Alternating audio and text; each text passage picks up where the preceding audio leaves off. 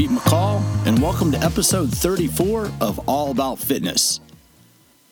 Today is a very special episode for me, not only because I think I'm getting a little bit better at this podcasting thing, but because I have the opportunity to sit down and talk with one of the people who have the most respect for in our industry. Coach Mike Boyle has been a strength coach for more than 30 years. He has helped the Boston University hockey team win the NCAA National Championship. He has trained numerous professional athletes, and more importantly, he has helped numerous, probably thousands of people just get in better shape. On today's episode of All About Fitness, we actually start with a discussion about youth training. And if you have kids who play sports, or if you have kids who are going to play sports, I really want you to pay attention to what Mike and I have to say about youth training, because there's a lot that's being done wrong in today's world of youth sports and youth sports preparation. Mike should know. Mike is one of the top experts probably in the world in strength conditioning. So what we have to say about youth sports and how your kids should be training for their favorite sport, or how you can help your kid to be successful in sports, that's something I really want you to pay attention to. Another thing that was really cool in talking with Mike, and now I have to be honest, I've been studying Mike. I've read his books. I've attended numerous lectures over the years. So I have patterned some of how I think. I mean, I've been doing this for almost 20 years, and Mike has had a tremendous influence on my career. And so it was really an honor to sit down with him. But one of the things that really made me feel good was that he mentioned one of the best books that you can buy. If you're interested in what you can do better about fitness, yeah, Mike has a couple books, and I'm going to have links to those down in the show notes below, because I really recommend it. If you really want to learn about training, Mike is phenomenal at that. But if you just want like a program that you can follow relatively easy with minimal equipment, then Mark Verstegen, a guy by the name of Mark Verstegen, who started the company Athletes Performance, which is now known as Exos, Mark Verstegen wrote a book back in 2005 called Core Performance. And now, the reason why I mention that is back in 05 and 06, before I got into education full-time and I was still personal training, I would buy Core Performance for my clients. Because what I wanted to do was use that book to teach my clients how to exercise. I wasn't just interested in giving my clients a workout. I wanted them to teach them what they should be doing, what they could be doing on their own when I'm not with them in order to move better. So today in All About Fitness, strength coach Mike Boyle and I discuss why we should be looking at exercise as a function of movement. We talk about why you should be training like an athlete. I don't care whether you're a computer programmer, a mom, a grandparent, retired, a construction worker, but you should be training like an athlete. Mike has trained some of the top athletes in the world. He's trained some of the top athletes in their sports. He has rings on his finger. He's helped guys get 7, 8-figure contracts. I think you should really listen to what he has to say about how and why you should be training a little bit differently than you might be right now. A brief word from our sponsors, and then we'll get into the conversation with strength coach Mike Boyle. Thanks for tuning in. Skills is a sponsor of All About Fitness. Skills makes products for all phases of the workout, from warm-up to speed, agility, strength, and most importantly, recovery. No matter what your fitness goal, Skills has a product to meet your need. Use code PM30 for a 30% discount on your order. Skills, fitness and performance products. Be ready. www.sklz.com.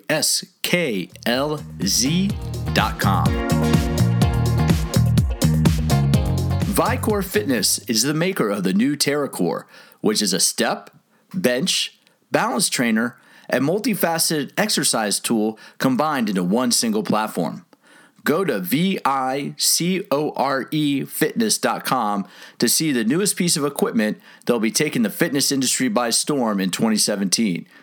Use the code AAF to save 20% on purchasing a TerraCore of your own. TerraCore by Vicor Fitness. Vicor Fitness. Better results from better products.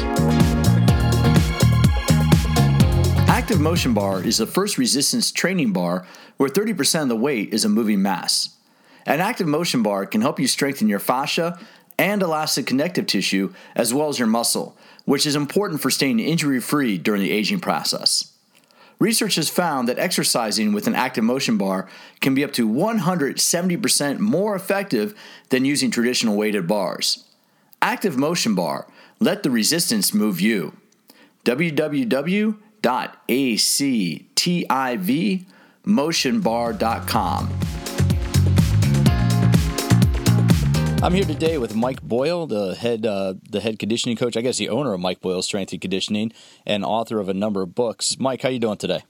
I'm doing great. How are you? Oh man, I'm in San Diego. I can't complain at all. Hey, can you give us a little sweatshirt on though? Come on, What's I can that? see it. It's Yeah. like I can see your hooded sweatshirt. I should have a hooded sweatshirt on, which I do, but you shouldn't. Well, and that's the thing. After you live in Southern California, Mike, as soon as the temperature drops below 60, you feel like you're in the great frozen tundra. So yeah, you wear a sweatshirt in the morning and the evening, but between about noon and 5, you tend to ditch it. The question that I have. So, look, to start off with, give a little bit about your background. What is it that you do at Mike Boyle Strength and Conditioning, and kind of what do you consider your specialty to be? I do as little as I can get away with actually at this point. So that's my basic goal at Mike Boyle Strength and Conditioning is to make myself entirely obsolete so that nobody needs me anymore. But all kidding aside, what I really do now, I probably more time than anything is I try to train our trainers, train our coaches, and spend time with them, because I realized that for us to experience the kind of business growth that we want, it's not about me training people as much as it is about me training the people who are going to train the people. So I still have groups. I still have actually a couple of personal training clients. I have some small group stuff right now. I have some baseball pitchers, major league guys that I'm training. In the off season, I have some women on our women's Olympic team in ice hockey that I'm training, but I help out. I train my kids, but I do more of what I want to do at this stage of the game. And I don't have any real direct business responsibilities except for but the big responsibility for me is running the weekly staff meetings and handling the education side of things, we have a book club where we're trying to teach get the right reading material into our trainers and coaches' hands. So those are sort of my jobs, at least in the facility. And how long have you been a strength coach? Because I'll talk about this first before we go, because I think it's interesting when people hear about the evolution of what strength and conditioning is. How long have you been working as a strength coach? I have been working as a strength coach for 35 years. I'm 57 years old, and I probably started at Boston University. I believe I was 22 when I first started. So I'm in that first group of guys who are kind of finally aging out of the profession. Well, and I think that's important for people to realize, because in the 70s and early 80s, was there much of an emphasis on strength and conditioning in college or pro sports? There were none. I didn't know anyone. When I graduated from college, I graduated in 1981. I started in 1977. I graduated in 1981. And at that time, two of they weren't even my classmates, they were grad students, got jobs as strength and conditioning coaches. And I remember thinking, this was 1980, maybe 79, thinking, oh my God, someone actually got a job. They're getting paid to do this. And they were both part-time jobs. But one of them ended up being Rusty Jones, who was one of the longest tenured guys in the NFL, was with the Buffalo Bills and the Bears for probably upwards of 20 years, maybe close to 25 years in the NFL. And the other is Mike Wojcik, who's still active in the NFL. Mike has a distinction of having the most Super Bowl rings of anyone in the NFL. Someone on the Patriots may be approaching him, but he got a couple with the Patriots and a couple with Dallas. He has 6 total rings, which is more than any player. And those guys were at Springfield College at that time, but Mike got a part-time job coaching track and strength and conditioning at Syracuse, and Rusty got a job in the USFL. So this is showing you how long ago it was, with the Pittsburgh Maulers. And he was working for the Pittsburgh Maulers and the Pittsburgh Penguins at the same time, because they were both owned, I think, at that time by I think it was DeBartolos that owned the 49ers, I think, then owned those teams. And I think that's a surprise to people, because in the 70s and 80s, it was actually not many athletes trained all year long. Is that correct? Would that be accurate? That would be accurate. Yep. I think there was still, I can tell you when I was working, I worked for the Boston Bruins from 91 to 99, and we had players in the early 90s who would come to camp who hadn't trained at all. Older veteran players who went home and fished and hunted up in Canada and didn't do any training at all, didn't lift weights, didn't run. They just came back. And at that time, there was still some old timers who were using, training camp's time to get in shape. That's why they have training camp. So it was very different. When you think of the change now in terms of there were no kids training, professional athletes were just beginning to train. I would say a few years before Boyd Epley had just actually started the NSCA. He was actually a track athlete at Nebraska who they recruited to start working with some of their football players, teaching them in the weight room. It was an interesting time in terms of strength coaches were basically selected based on the fact that they liked to lift weights. So if you were the guy on the staff who liked to lift weights, you then became the strength coach. And just for listeners, NSCA is a National Strength and Conditioning Association. That's a governing body of all the strength coaches. And I think that's because you do a lot of youth programming at your studio. Is that correct? Yes. We started out almost doing exclusively athletes. So probably from, at that time, 14 up through the pro level. And then we've since expanded heavily. Now we're about 50-50 in terms of 50% adults, 50% youth sports stuff. But the point I often make with a lot of people, and people are surprised when they hear this, Mike, and to have you give your, since you've seen this firsthand, would you say that high school kids today are getting better conditioning or better facilities and overall preparation than pro level players were 20, 25 years ago? Oh, without question. And so how's that impacted youth sports? How do you think that's impacted youth sports? Entirely negatively. And what do you mean by that? That's a great point. But what do you mean by that? Because I think people have I have a slide of in my presentations that I use all the time, basically of a horse pushing a cart, and I think sometimes that's the situation that we're in terms of we get the cart way ahead of the horse. And I think it's great that there are facilities. I think it's great that there are strength coaches in high school. But I think that we've got a very slippery slope now with all the early specialization stuff and getting kids started. I just was looking at on my strengthcoach.com website and a guy talking about, programming for 8 to 11-year-old tennis players and should they be deadlifting and this is the stuff. So we've sort of professionalized youth sports and we're not alone. I was over in Europe at talking to a European soccer club.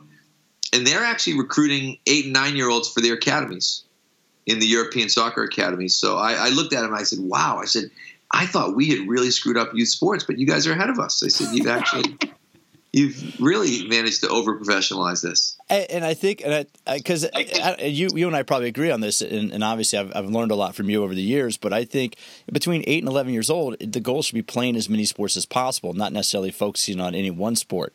Would you agree with that? It's the primary parental mistake. And again, I talk about this all the time, and we're probably in the wrong. Actually, in some ways, you said you're the over 35 crowd, so we're talking about their kids, which actually makes sense. Yeah, but that's why I want to go. That's why I'm hitting on it. Yeah, is the parent thinks for them to be good at something, they need to concentrate. You wouldn't find someone that says, "Well, I want to be a really good lawyer, so I'm going to study a little medicine." That wouldn't really help. But with a kid, it's the opposite. That what I guess we would call physical literacy is really important. You need a kid. It's critically important that you get a kid who can run and can jump and can catch and can kick. And, I always tell everybody, they should be able to swim and paddle a canoe and ride a bike and climb a tree. And there's a whole bunch of skills that they need to have before you worry about slap shot or before you worry about pitching or before you worry about any of those things. If you lack the basic physical literacy, it will probably narrow the peak of your pyramid, because I think obviously you've got all these parents who they want their kid to get a scholarship. That's what they're all thinking about. Oh, my kid's going to be a great player, going to get a scholarship. But they think that the way to do that is to select a sport and specialize. Because again, parents, maybe they read Outliers, maybe they read the 10,000 hour thing. There's all these things, and they look at, when they see little athletes succeeding, they're specialists because maybe they're gymnasts or they're figure skaters. And then they sort of think, oh, that can apply to football, that can apply to hockey. And those things don't apply to sports that aren't size limited. Well, it's totally different. But you're absolutely right, Mike. I mean, my audience really is a general fitness consumer over 40, but those are also the people with the kids that are, 9, 10, 12, and coming into their junior high school years. And from what I've seen in health clubs, adults that are fit are really good at focusing on, I'm only going to do cycling, I'm only going to do bar, I'm only going to do, one type of weightlifting or type of training.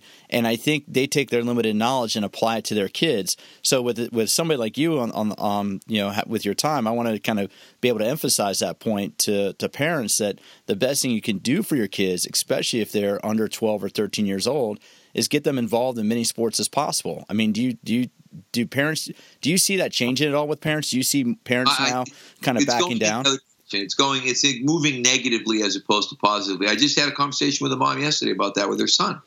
And she said, I've heard you talk a couple times about, the dangers of specialization. I said, yeah, because it's wrong. It won't work. The bad part, my whole thing is that people can look at it and say, well, it works in Brazil. It works in Brazil because they got one sport. So it's not a situation where you're worried about, is your kid, either your kid's going to be a soccer player or he's not. But it doesn't, when you really look across the broad spectrum of things, it's not working.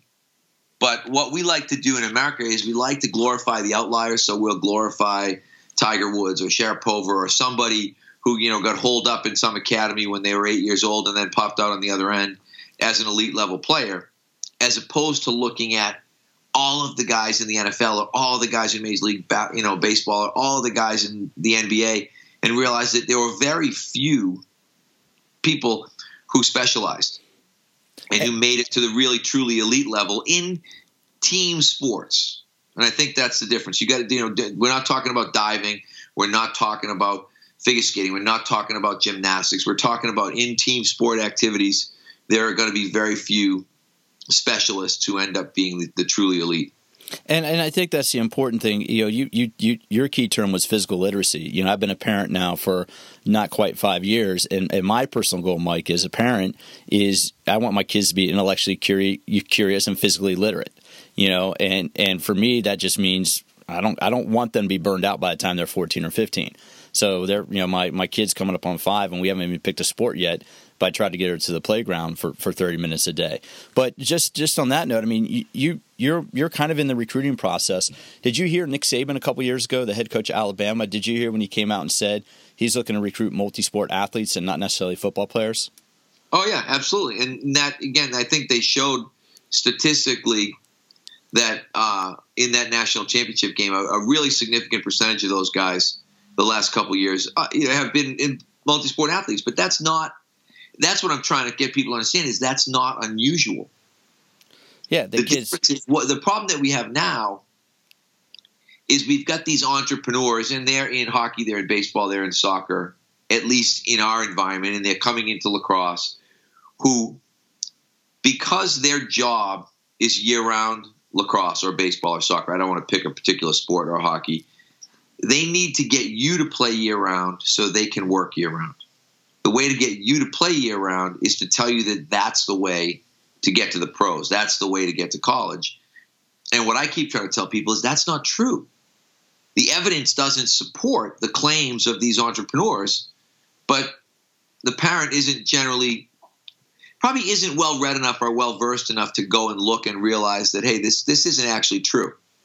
Yeah. And tons of, my daughter is a full scholarship hockey player. She'll be a freshman next year. She's 17 years old. She did not play a summer hockey game till she was 13. And everybody used to look at me and say, what are you doing? Why isn't she going to this tournament? Why isn't I said, because she's going to swim this summer. And that her last summer of swimming, she took up diving, and she was the U12 diver. And she did judo and she played soccer. And people were always telling, I used to look at people and say, well, the reality is, I said, either I'm going to be really proud of my daughter when this is all over, which I would have been anyway. Yeah. Or she'll end up have been one of these failed experiments. And the reality is, I am really proud of her, and she wasn't a failed experiment. She got her sophomore year of high school. She got a full college scholarship she's going to the number 3 team in the country, and she's one of the top players in her age bracket. But up until 14, I mean, even in 14, she played spring soccer, her 14-year-old year. She had one more year of U14 soccer, and she played in the spring. And all that stuff. Sorry. So screwed up. Sorry. No, but I think all that stuff of getting her into those different sports, and this is important for parents to hear, teaches her different. It teaches her different skills, teaching her different reaction, teaches her different thought processes. So she's not only locked in on hockey, but she knows how to adjust to different variables in different sports. Is that do you think been a big reason of her success? Oh, yeah, huge reason for success. And you don't end up. The other thing is, you don't end up with the overuse injuries. We didn't have hip problems at 14 because all she'd done was skate year round. And it's the same thing with the baseball people. You got high school kids having Tommy John surgery. That used to be a surgery for aging pitchers. Now it's a surgery literally for high school kids. Yeah, and it's going into the draft. Who've already had Tommy John. No, and I'm saying on this, and we'll shift off this because I just think it's very important for parents to hear that one of the better things they can do with their kids is try to expose them to many different sports as possible. I mean, I coach rugby out here, and you know Sam Barry from Boston, and Sam has been out here for a few years, and we try to tell the parents that and the parents love rugby because it helps their kids be better football players. And kids that we've seen will go from football to rugby to lacrosse. And these kids we've had kids come out and go to Cal, go to the military academies, go to some big schools to either play football or play rugby. And I think it's been, from what I've seen personally, it's been because they have such a multi-sport background and not locked in on any one sport that they've been successful at that. Now, to shift gears real quick, I want to kind of, you mentioned, a couple of things in our just pre-conversation, but since you've been a strength coach for years, but you also work with personal trainers, how would you describe the difference between a strength coach and a personal trainer? I don't think there should be as big a difference as there is. I mean, I think a strength coach by nature is limiting themselves to athletes. That's what they're going to do. And I think, as you know, the evolution sort of is, we were strength coaches, then we were strength and conditioning coaches. Now I think we fancy ourselves maybe as performance enhancement specialists. But the basic idea was that as a strength and conditioning professional, I don't work with the general public. Whereas a personal trainer is probably working with the general public. At Mike Boyle Strength and Conditioning, we will refer to them as coaches, not as trainers. And they will literally perform both roles. They'll perform strength and conditioning roles in the afternoon with high school and college age kids who are training. And during the day, they'll function as a personal trainer. So we, in our situation, have people that are actually doing both of those roles. And that's important because you said that right now half your business is coming from the non-athletic population. I mean, what age group of adults do you work with? Our adults actually probably range from fresh out of college, someone who's 24, 25 years old. I believe our oldest client right now in the groups is probably in their 70s and personal training-wise in their 80s. So we literally will span from 11 years old up into the 80s. And why would somebody come? Why would the average adult, if I'm a 40-something, 50-something, guy working an office job, why would an average adult come to somebody like Mike Boyle Strength and Conditioning? What would be the benefits of working, from your, training under your approach to fitness? Well, I think one of the simplest answer to that is because it makes sense. Life is still a game in a lot of ways. One of the things, I had one of my older clients, very, very wealthy guy, great guy. But one of the things that he said to me after starting to train, quote unquote, like an athlete, meaning that we did things with his lower body and we made him bend his knees and squat and do things like that. He said, getting in and out of sports cars is way easier since I met you. Right? And he's got a nice collection of sports cars. So you just think, and there's a great, I'm trying to think one of the girls that works for us did a tremendous video on Instagram. And oh my God, I can't think. I'm going to look it up while I'm talking to you. But it's she basically showed the carryover of things like carrying groceries, picking up kids, putting dishes away, and how the exercises, quote unquote, that you would think that we're doing like an athlete would translate directly to that same skill. So when you start thinking about laundry baskets, deadlift, right? I mean, bottom line, picking up a kid, curl and press, up over your head, putting dishes away up into out of the dishwasher and up into a counter up above your head are our diagonal patterns, like our chopping and lifting type patterns. So you're going to, life is not a single joint uniplanar in a machine game. So I have no idea when I look at this, I don't have any idea why anybody trains that way. Not just, mean, if I looked, you could say to me, give me any person, okay, they should train under our system. Because I would say more than training like an athlete, I would say, why would they be doing what we would call functional training? And it's because functional training makes sense.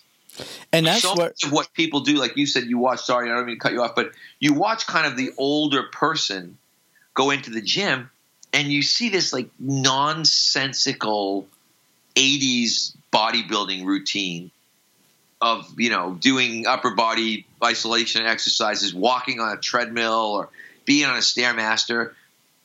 And we're just smarter than that now. I just feel like we've gotten so much more intelligent that you look at that and think, that doesn't make any sense.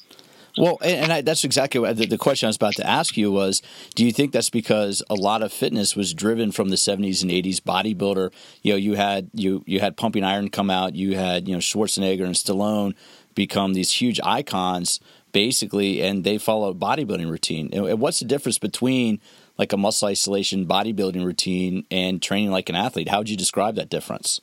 Well, I think it goes back. You can go back to the sort of basic Vern Gambetta thing of movements, not muscles. So we would look at things and think where somebody might say, I'm going to do chest today. We might say, okay, we're going to do some sort of horizontal pressing exercise. We're going to push something. Someone might say, we're going to do back. I would say, okay, we're going to pull something. So some of it's the terminology. But when you start looking at lower body, it's machines versus free weights. The idea that it's almost, I used to say to people, what we're doing now looks more like what some of the real old timers would recognize as calisthenics. And they'd say, oh, that looks like, we did that in the Army, or that's our old calisthenic routine. I'm like, yeah, whatever. Like it's you and your body weight, which is the challenge that you have. Like we think, and I can remember I wasn't a kettlebell fan in the beginning.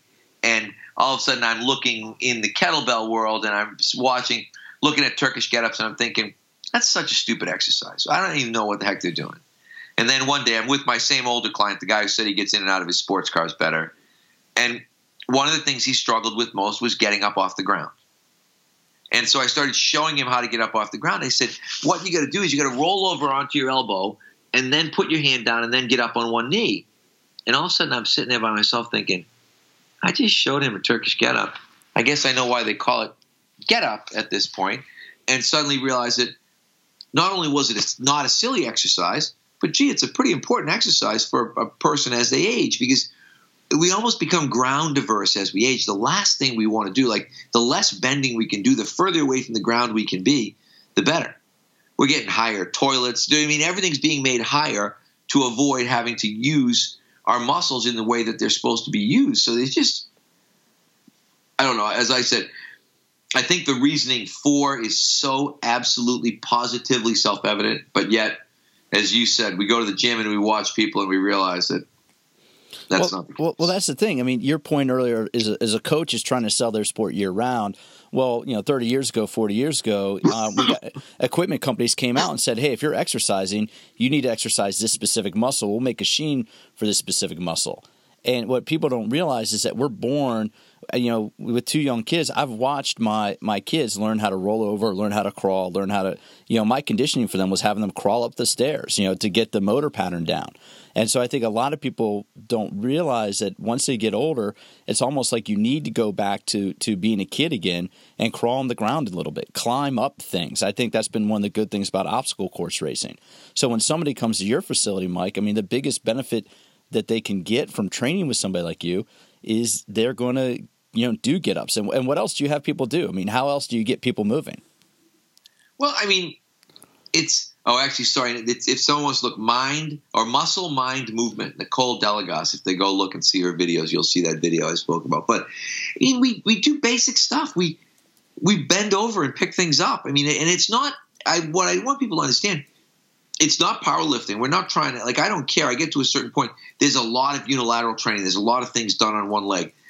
Different variations of one leg squats, different variations of what we would call one leg straight leg deadlifts, which some people might call a golfer's lift. If you can imagine trying to pick the ball out of the tee, that's sort of one, standing on one leg, reaching down with one hand, or not out of the tee, but out of the cup, excuse me, showing my lack of golf knowledge. But, and just the idea of pushing and pulling, being able to do a push-up, it's simple stuff that's put together in well thought out sort of I don't know whether we want to use word progressions, but put together in kind of in the right bunches, in the right order.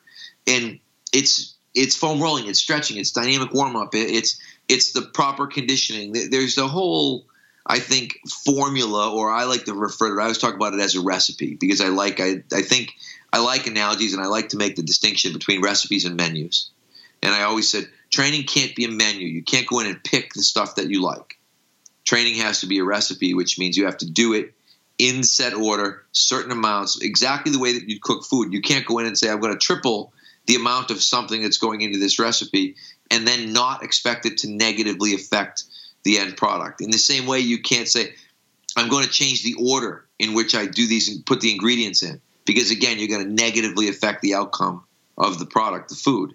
And training is the exact same way. So we've got a very distinct sequence recipe that we want somebody to follow.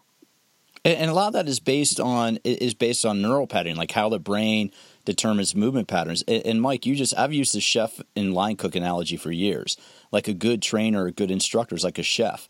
You can give them any piece of equipment or any variable, and they can create a workout out of it. Whereas, somebody who's brand new is like a line cook, and you need to give them the recipe to follow. But I love that analogy that you just made. You just took that analogy and took it a few steps beyond. I mean, do you see that happening in the fitness industry, though? Do you see the difference between preparing chefs and preparing line cooks? Oh, all the time. I mean, and we try to, and not even as much preparing them as knowing who you are. And I think that's a big sports analogy, is you know your role, know who you are, know where you are. Don't think you're a chef when you're a line cook. And I think that's our biggest problem in the fitness industry, is we've got all these guys who should be working at McDonald's who think they're at the Four Seasons.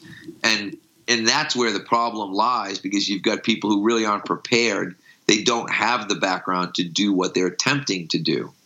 And there's nothing wrong, and I think we can agree on this. There's absolutely nothing wrong for being a line cook for a year or two. The best chefs started out chopping vegetables, right? I mean, they started out doing the food prep.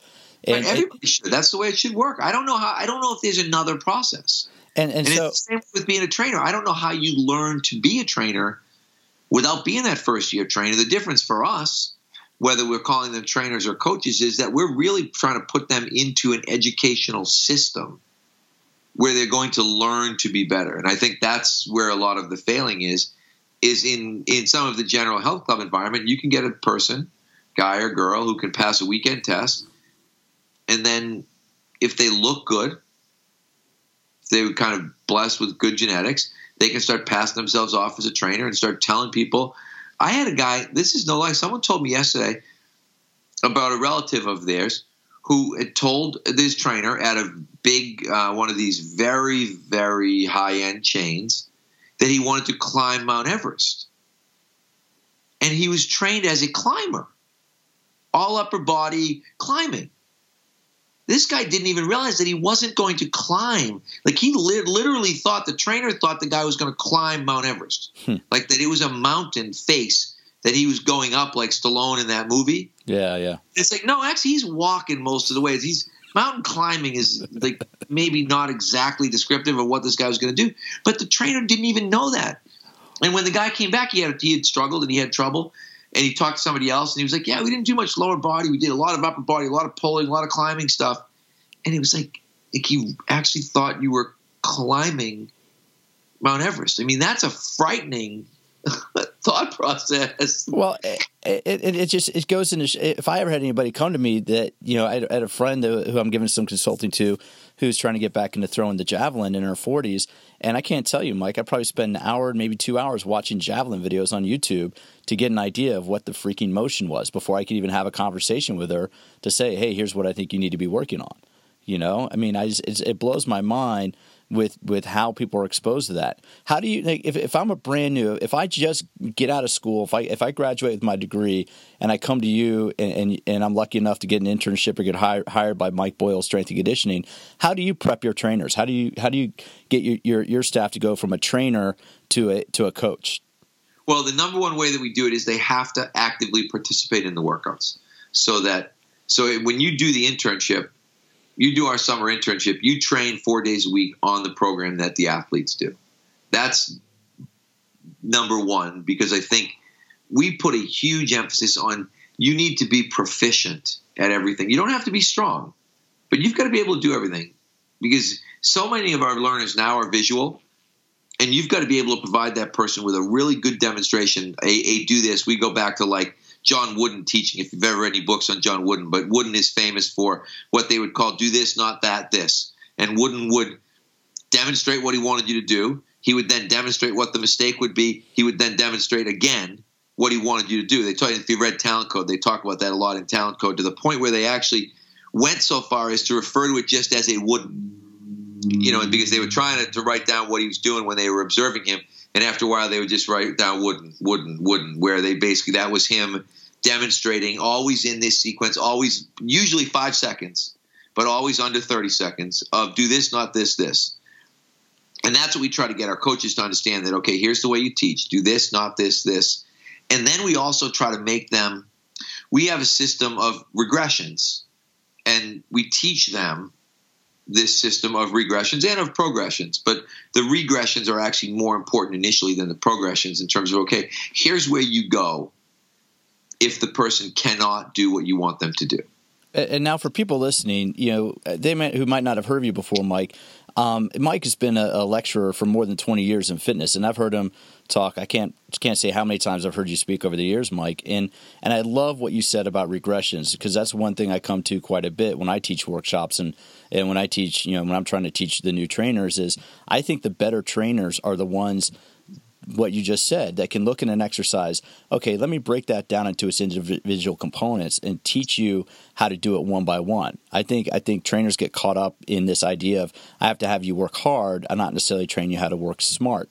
So thinking about that, and with what you just described, if somebody's listening to this and they're thinking, I want to hire a trainer myself, what would your recommendation be? I mean, obviously not everybody can commute to Woburn, Mass. and train with your team, but if someone's going to be looking for a trainer and wants to get the benefits of working with a trainer, what would you recommend being a couple questions? Well, we started our own certification, Certified Functional Strength Coach. So you could look for someone who's taken this CFSC course. And actually, I think the website is Certified FSC. So the word Certified FSC, all one word, .com. And there's actually a locator map on there that will tell you if there's somebody in your area that has actually passed this test.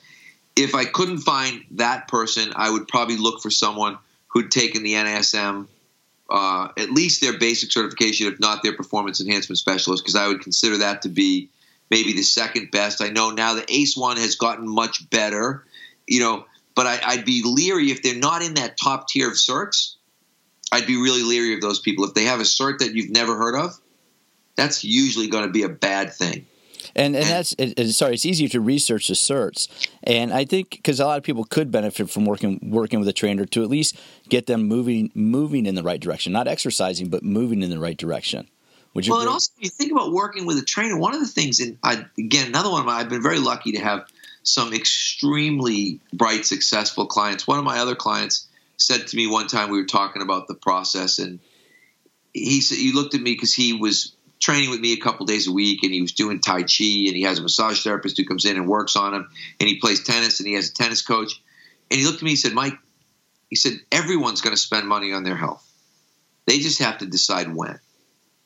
And I use that sales pitch all the time with people, because I'll get people, I'm not going to hire a trainer. I'm like, why not? You're going to spend the money eventually. It might be doctor's bills. As he said, it might be doctor's bills. It might be a great nursing home. It might be a kick-ass casket. But eventually you will spend the money. And if you're a person, again, in that 30-plus age group who's got the means, why would you not do it? Now, the other thing, though, is there's some great group training that's out there. As long as you stay away from, and I hate to say it because I'll probably get myself in trouble again, stay away from any place that says CrossFit on the door. And go and look at some of these better group situations. I don't love the chains. I'm not an Orange Theory person. I'm not a CrossFit person. But I do think there are some people doing a great job with group training that's at a much more affordable rate, where someone now you're looking at getting in at $20 an hour. And in a situation where somebody, like you look at like what Alan Cosgrove, what Results Fitness does, what some of these people do, and you can really get great quality training for not a lot of money the way the industry is moving right now. And I think the big thing for that, if people are going to go look at group training, is look for a place that's going to put you through some sort of foundational course, some sort of like, hey, you are a beginner. This is an introductory level course, and that's for the person's benefit. They should learn how to move properly. They should learn how to do a squat, learn how to do a hip hinge, learn how to do an overhead press properly before being released into the wild of the daily workout. Is that kind of how you guys do things at your program? Yep. We have our basic program is the same. Everybody who starts in the same basic program. And I think, but the other thing is go watch and see, is it, I always think, there's things that you can look at right away and know you're in the wrong place. One, if you see anybody doing a burpee, you're in the wrong place. Okay. That to me is the world's dumbest exercise. I can't even understand what the purpose of it is, except to maybe make people's wrists sore. But if you go there and you see horrible technique and no coaching, guess what? It's horrible technique and no coaching. You don't have to be real smart to realize, okay, I got to move on to the next place. If you go someplace and see something that's kind of really slow and thoughtful and people are coaching and saying, nope, I want you to do this. Again, this idea, do this, not this. And we're walking around and they're working with people, then you can think, okay, this might be the right place. But, and then it's not hard. There's so much. I was talking to Hank Kragenhoff, who's a Dutch sprint coach, who's going to come over and talk at our seminar in a month. And we were talking about one of our favorite quotes, both of us, is the idea that common sense is not very common.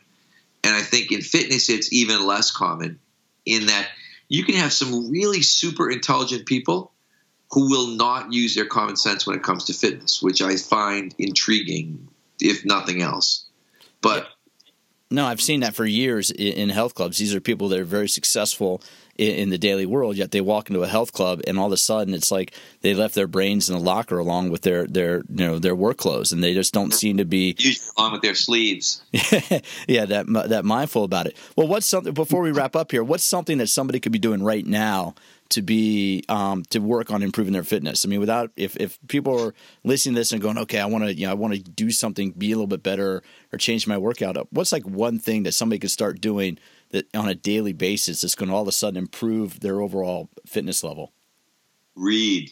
I like that. And what would you recommend? I mean, obviously, I would recommend New Functional Training for Sports by Mike Boyle, which just came out in May. Actually, shameless plug for myself. But it's a really good book, to be very, very honest. But I would say I always recommend people do the original Core Performance, Mark Verstegen's first book.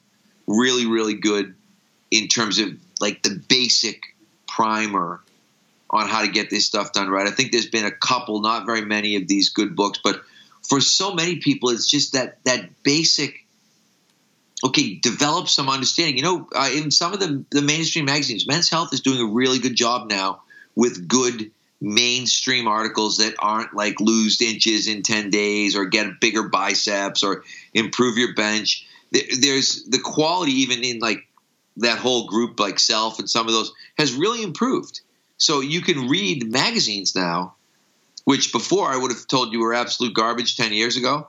And now you can get some pretty good fitness information. But it's the common sense stuff. It's realizing that, okay, I walk on my legs. I walk on one leg at a time. That should lead me to some thoughts about training. Okay, maybe I'll train my legs and I'll train them one leg at a time. I don't sit down for a living, so I won't sit down while I work out. Or maybe I do sit down for a living and I won't sit down while I work out, but don't sit down while you work out because sitting down is not working out. If the exercise involves you being in some sort of chair-like apparatus, it's not good. Again, your common sense should look at you and say, okay, if I'm sitting in I'm in a recliner right now as I talk to you. If I'm in something in the gym that looks like or feels like a recliner, it's probably not a very good exercise machine. But it was designed by someone who wants me to think. It's like people say, I do this sitting down bike. And I'm like, that's even worse than the regular bike. And I love the regular bike for most people, but the sitting down bike is a really stupid idea. It's like stupid times two. And so I think anytime you think like people say, oh, I do, leg press, I can use more weight, it's easier. That should be a big red flag. Okay, you can use more weight, it's easier. Don't do that. The other thing, and this, the last piece of advice, do the opposite. go to the gym, watch what everybody else does, and then don't do that. So if you go in there and think, okay, everybody's in there looking at themselves, working on their arms and their chest. All right, I'm going to not look at myself and work on my back. Nobody's doing any lower body exercises. Okay, I'm going to do some of those. Nobody's running on the treadmill. I think I'll run on the treadmill and not walk. Right? I mean, literally just do the opposite of what everybody says. And you'd probably be way closer than you would be by following the crowd. I'm sorry, I'm laughing because that's like getting fitness advice from George Costanza. George Costanza had that episode. I'm just going to do the opposite of my first, thought. Everything is going to be the opposite. Well, I love that, Mike, and I think people can hear your passion and your knowledge come through. And the final thing, and then we'll hit your books again. But the final thing is one of the things that I think has earned you a lot of respect is the fact, and you said this earlier about the Turkish get-up, is that you have often said that you're wrong and you reserve the right to change your mind. How do you think this has set you apart from other people in our field? I think it's set me apart for exactly that reason, in the sense that I don't mind being wrong. I always say to people, being wrong is indicative of learning. When you can look at somebody and say, I changed my mind, that generally means that you either listened to somebody or read a book. Those are both good things. So I'm never going to defend changing my mind. I'm not going to defend learning to somebody. I'm not going to defend the process of trying to get smarter to somebody. And then I'm not going to defend the process of then trying to pass that information on to my clients. And I think so many people are afraid to look stupid. And I just wrote an article on my strengthcoach.com site where I said you have two choices. And one is to be stupid, the other is to remain stupid. And if you don't ask the question, then you've chosen being stupid. Because, by looking, people, I don't want to look dumb. Well, if you don't want to look dumb, you're going to remain dumb. So you only got two choices here. You can either be stupid or look stupid. Make up your mind. And I think that's where people get screwed up. I don't mind. I've sat in front of Stuart McGill and raised my hand and said, Stuart, I don't understand what you mean by that. And I don't do it so that people will look at me and think, oh, wow, Mike Boyle sat in the front row and asked McGill questions. I do it because I want to know. And I know he's smarter than me. And when you know there's people smarter than you around, you go and you listen to them. And when you don't understand what they're saying, you ask them questions. And, that's how the best got there. Very few people were born into it.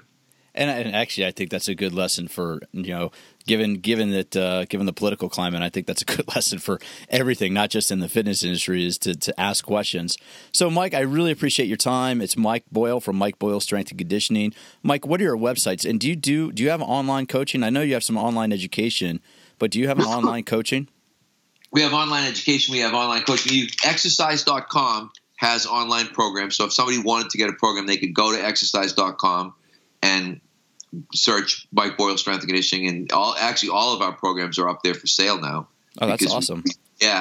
We've done that because one of the things we've realized is that it's sort of, and it just goes back, sorry to keep dragging this out, but kind of it goes back to like the abundance mentality. I'm not afraid for people to have our programs. I'm not worried. I said, unless you decide to come to Woburn, Mass and open up next to me, I'm really not worried about whether or not you have the same programming that I have. And even if you did, I'm not really worried about it. But I think some people are so worried about sort of keeping secrets and doing all these things. But so for us, what we've got to think about is stuff's online. StrengthCoach.com is the website now where I spend the majority of my time. So people can, you want to ask questions, you can join StrengthCoach.com. I'm answering questions every single day on that site. And then obviously I've got the new book out, which is called New Functional Training for Sports, which you can get if you just type in New Functional Training for Sports on Amazon. It'll pop right up there for about $19, and you can buy yourself a copy. I have it right here, and it's actually being advertised for just about $16. And for listeners, I'll have a link to that because it is just for people that might be a little intimidated. Mike's information, I have a number of your books, Mike, and they're straight to the point, and you don't need to have a degree in the field to really understand them, to understand how you can move better and change your workout program. Well, Mike, I really appreciate your time today, and I really appreciate what you do and the impact that you're having on our business. So with that, I say thanks, and I look forward to seeing you sometime in the near future. All right. Thanks, Pete. Wow. As you can see, Mike Boyle is a guy who, A, really knows his stuff, and B, doesn't mess around and cuts right to the chase. So I don't know about you, but I'm really charged up. From talking about youth sports, from talking about youth conditioning, to discussing how we could be training better, and to why it's important. I want you to think about training movement patterns. We're meant to move. Our bodies are designed to move. If we train one muscle group at a time or one joint at a time, we'll end up moving like robots. We don't want to do that. We want to move like athletes. I don't care if you haven't played a sport for 50 years. You should still be training like an athlete. Anyway, you can do a search on Amazon. You can search on Amazon for Mike Boyle. I'll have a couple of links to his most recent book down below. I also have a link to his exercise.com. If you go to exercise.com and type in Mike Boyle Strength and Conditioning, you'll find pre-programmed workouts that you can download and use on your own. My goal here on All About Fitness is, as a fitness educator, as a college professor, as someone who's helped write a couple personal training textbooks, I want to help you learn how to get the best exercise program to get the most out of your life. I'm not going to be bringing on anybody who isn't worth your time listening to. I have good relationships, and I can get in touch with some of the best educators, some of the best coaches, some of the best trainers in the world. And I mean that. It's not to pump my own steam or whatever, but I've been in this business for almost 20 years, and I've been cultivating relationships. And what I'm trying to do with this podcast is bring that information to you. When we travel around and we give workshops, we give presentations, we in the evening we have dinner, we get together, we talk about a lot of the same stuff. We have a lot of these same conversations. So what I'm trying to do in the All About Fitness podcast is share that information with you so you can learn how to use exercise to achieve your best life. The thing is, it doesn't matter how old you are. If you follow Mike Boyle's advice and you start training like an athlete, I guarantee you that exercise will start slowing down the aging process. That's right.